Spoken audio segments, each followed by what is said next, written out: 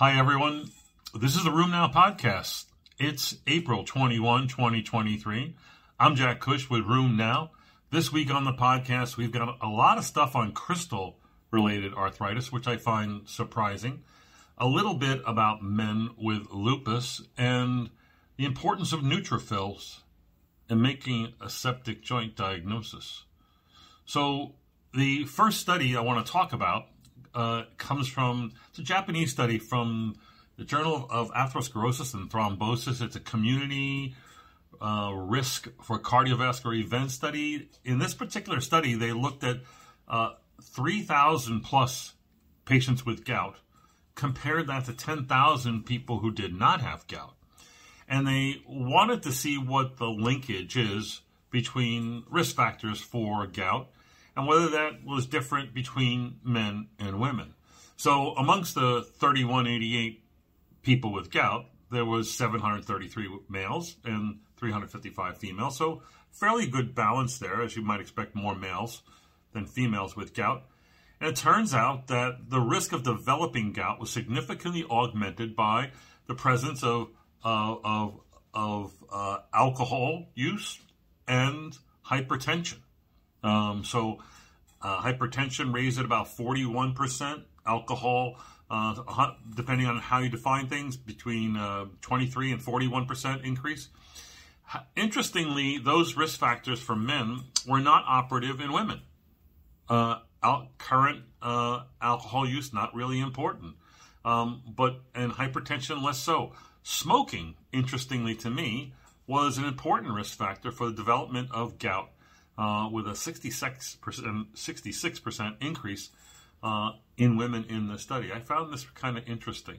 So, and I think we could probably surmise that men with gout and women with gout are going to be different, and maybe it's important to know the gender difference here.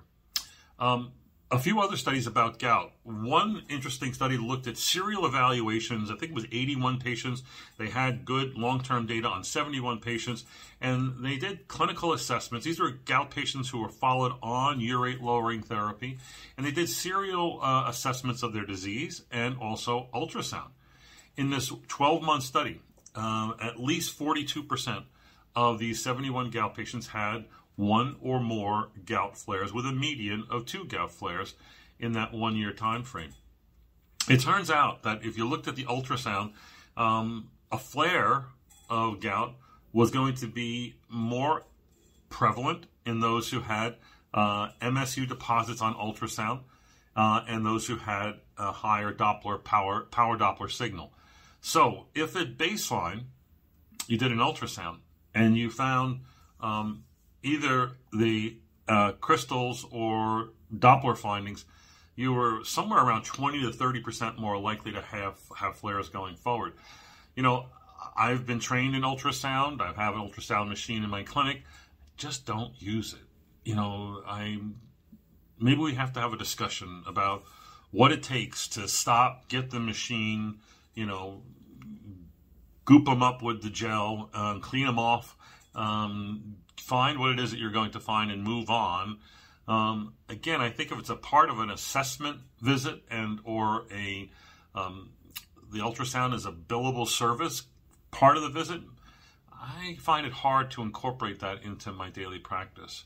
But this data would say that a baseline assessment by ultrasound would tell you that people who are more likely, it makes sense. If you've got a total body urate load as evident by ultrasound, you're more likely to flare as you're on urate-lowering therapy. So the most effective drug that is in our arsenal to treat gout that almost nobody uses is what? Pegloticase. It's gigantically effective. I don't think that everyone needs to be on it, but clearly patients with refractory, recurrent, tophaceous gout not getting better with usual urate-lowering therapy. Pegloticase is a tremendous tool, but seldom gets used. And there are a lot of reasons. People are afraid of, infusion reactions, cardiovascular events. And one thing that has come up is whether or not they may have, the renal disease that they have might in fact get worse. This particular study that we put up this week was a sub-analysis of the patients in the MIRROR trial. As you know, that's the most recent trial of methotrexate background use in patients receiving pegloticase, increasing the efficacy, decreasing the side effects and adverse events.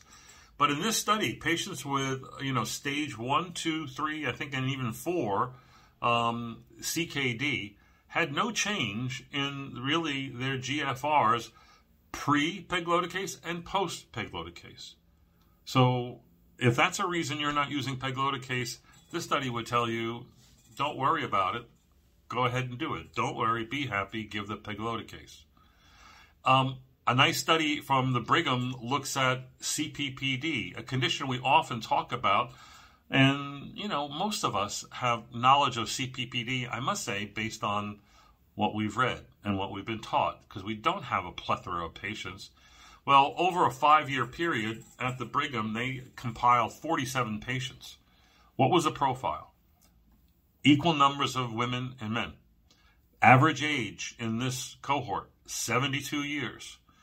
And when you look at what was the pattern of disease or type of CPPD that was present, calcium pyrophosphate deposition disease, 2/3 had at least one episode of acute CPPD arthritis.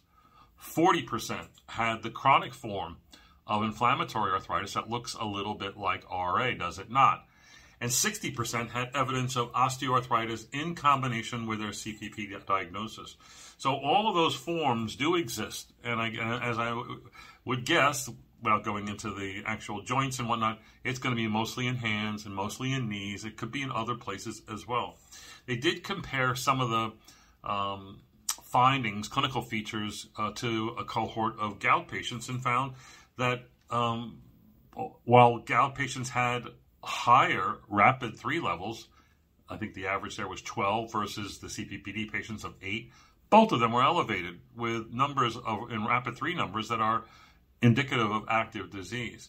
But there was a much more significant unmet need as far as treatment availability and the use of treatments in the CPPD population because, in fact, other than nonsteroidals, pain meds, and steroids, what do you have to treat those patients?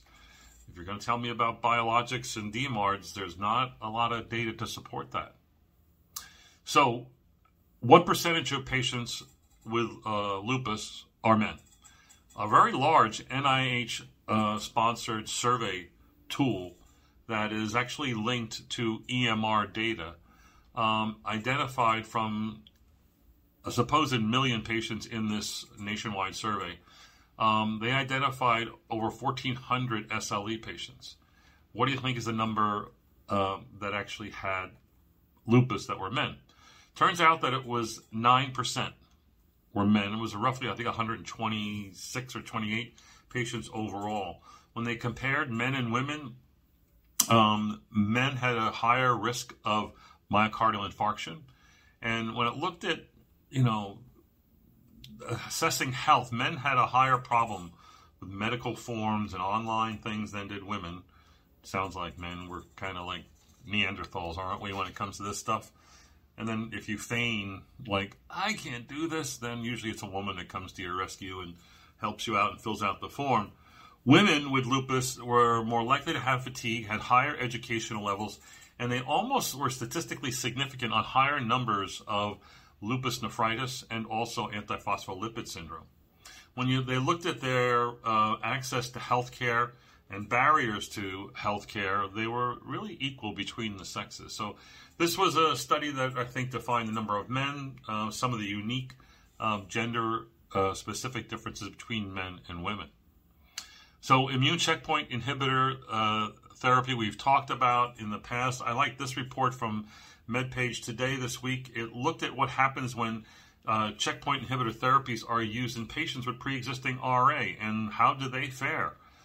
This is a Lancet Rheumatology paper. It was a retrospective analysis, and it looked at a cohort of patients, we don't have the numbers here, that received immune checkpoint inhibitors. Most of it was PD-1 inhibitors. Most of the cancers were lung cancer was number 1. I think melanoma was number 2. And when they looked at some of the outcomes, they compared an RA cohort that received these therapies to a non-RA cohort. And both of them had equal mortality rates. It was a little bit higher in RA, but it was not significant. 69% mortality in RA, 63% in the non-RA population. This was not significant. Turns out that, again, almost significant, but not quite. All immune-related adverse events, IRAEs, were higher in RA than non-RA, 61% versus 49%, but not quite significant. But was significant? What was significant was inflammatory arthritis flares.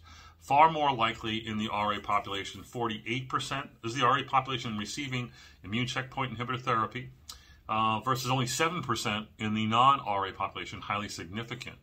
But interestingly, while RA patients got more of the arthritis, you kind of expect that, would you not? They actually had less of the very common IRAEs that we know that occur. And that would include rash and dermatitis and endocrinopathy, colitis, enteritis, and hepatitis. They were actually much less common in RA patients than in non-RA patients. So, and it was significant. So yes, your RA patients can receive immune checkpoint inhibitor therapy without a major change in outcomes. You just got to watch for more RA flares and manage it, and I think you can do that. I mean, the only rule here is you don't use a CTLA-4 related drug, meaning abatacept. All other therapies are on the table: steroids, methotrexate, TNF inhibitors, biologics, etc. I think last week we talked about some income issues or the week before, income issues in rheumatology, pediatric rheumatology, number 3 and number 20, and the lowest number of salaries. Another report, not encouraging, showed that in 2023, salaries did drop for 6 specialties. Number 6 on the list was rheumatology, at a 3% decrease compared to 2022 salaries. The biggest drop in this of the 6 specialties was that of ophthalmology at a -7%, followed by emergency medicine -6%, PM&R, and nephrology at -5%. Allergy 2. Rheumatology -3%, not so bad, but really we're in the bottom 6 here. So clearly, you must love being a rheumatologist because they're not rewarding you as well as they should be, and this is something we need to fight for, especially if you're a woman. You know, it is April, and that is Women in Rheumatology Month. We've been covering a lot of the gender-related inequities in a lot of things, including in salary.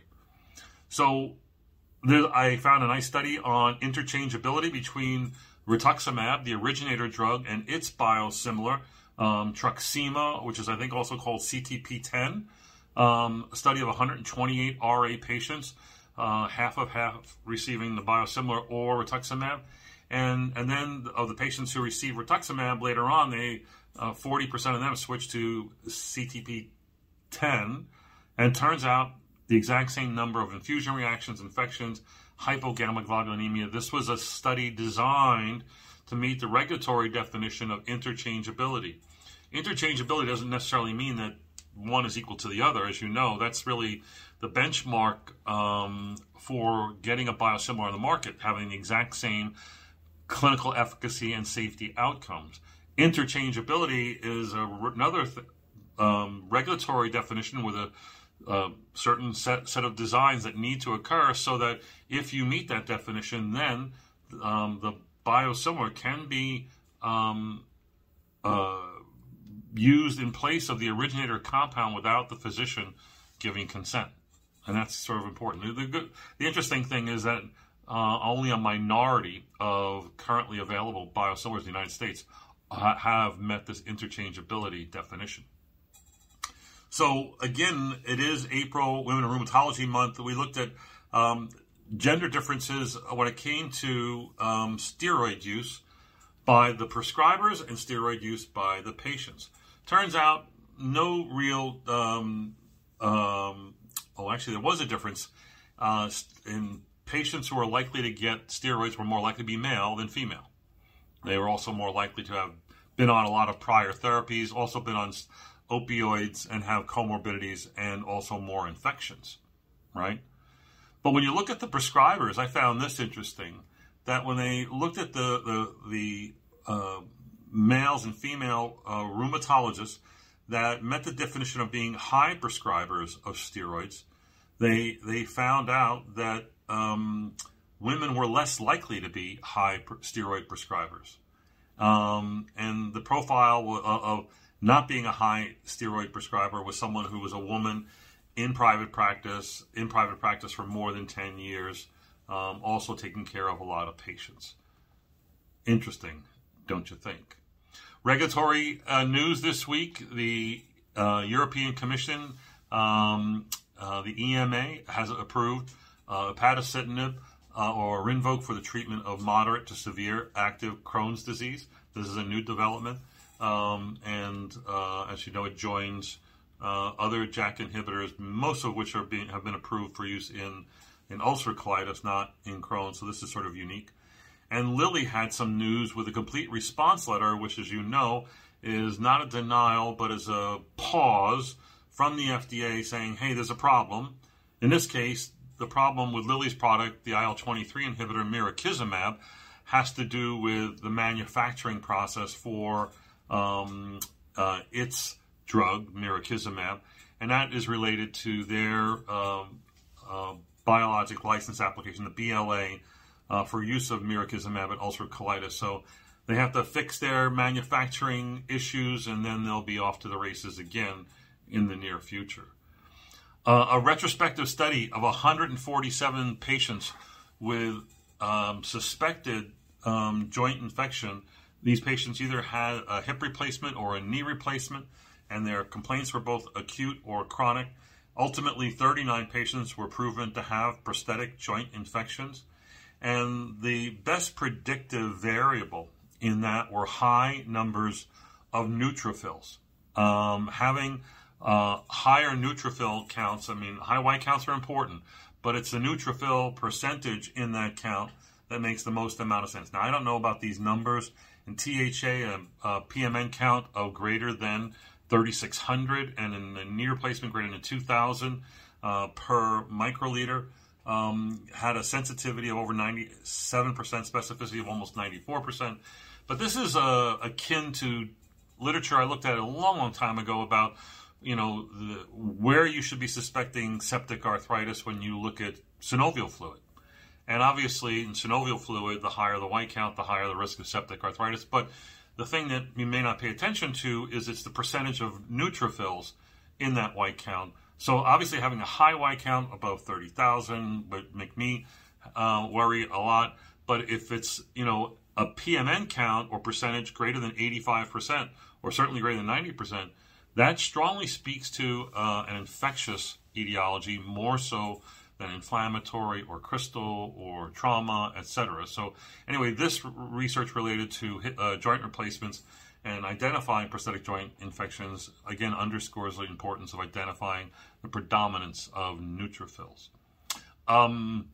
Lastly, we have a compilation paper from Laura Coates and Alexis Ogden, meta-analysis or a systematic review of 31 publications in psoriatic arthritis, showing that overall women have higher rates of peripheral arthritis, inflammatory arthritis, and by contrast, men more likely to have axial disease.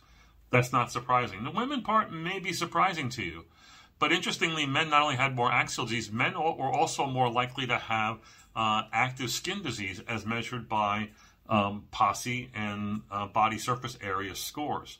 So there were other interesting factors here, including that both men and women had the same quality of life measure, the DLQI, but women were more likely to have more pain and fatigue.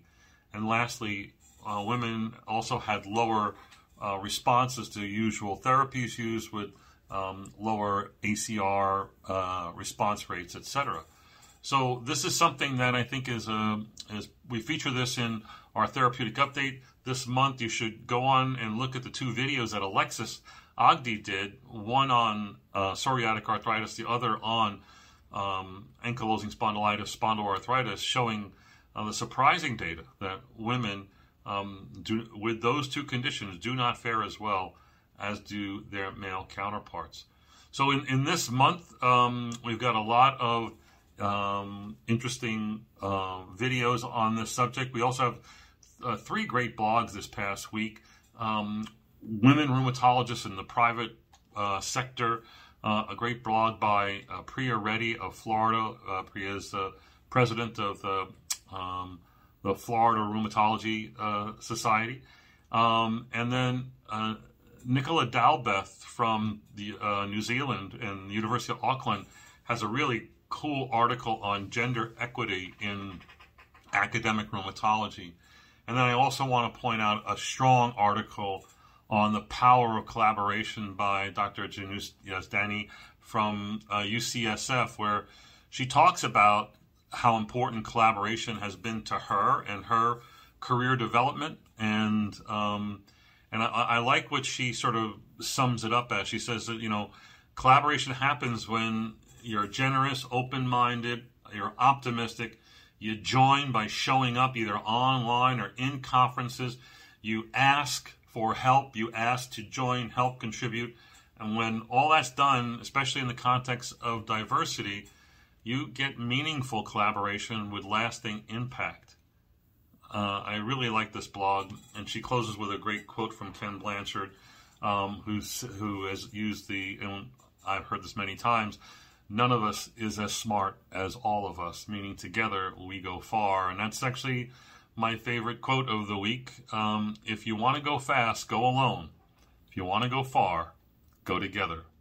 It's an old African proverb, the title of this week's blog. Next week, be sure to sign on and go to our last Tuesday Night Rheumatology. Tuesday, 7 p.m. Eastern, 4 p.m. Pacific. We're doing a town hall on women in rheumatology where we're going to have 4 leaders discuss, what should be our agenda. What do we need to do as a society and as individuals at the institutional and societal level to move the needle forward on a lot of the gender inequity issues that have been brought up in this past month? I'll be moderating the session. I'm going to be throwing hand grenades at the panel and see how they respond. I think it's going to be a really lively discussion, and I hope you'll join us. I hope you'll ask lots of questions. We'll see you next week.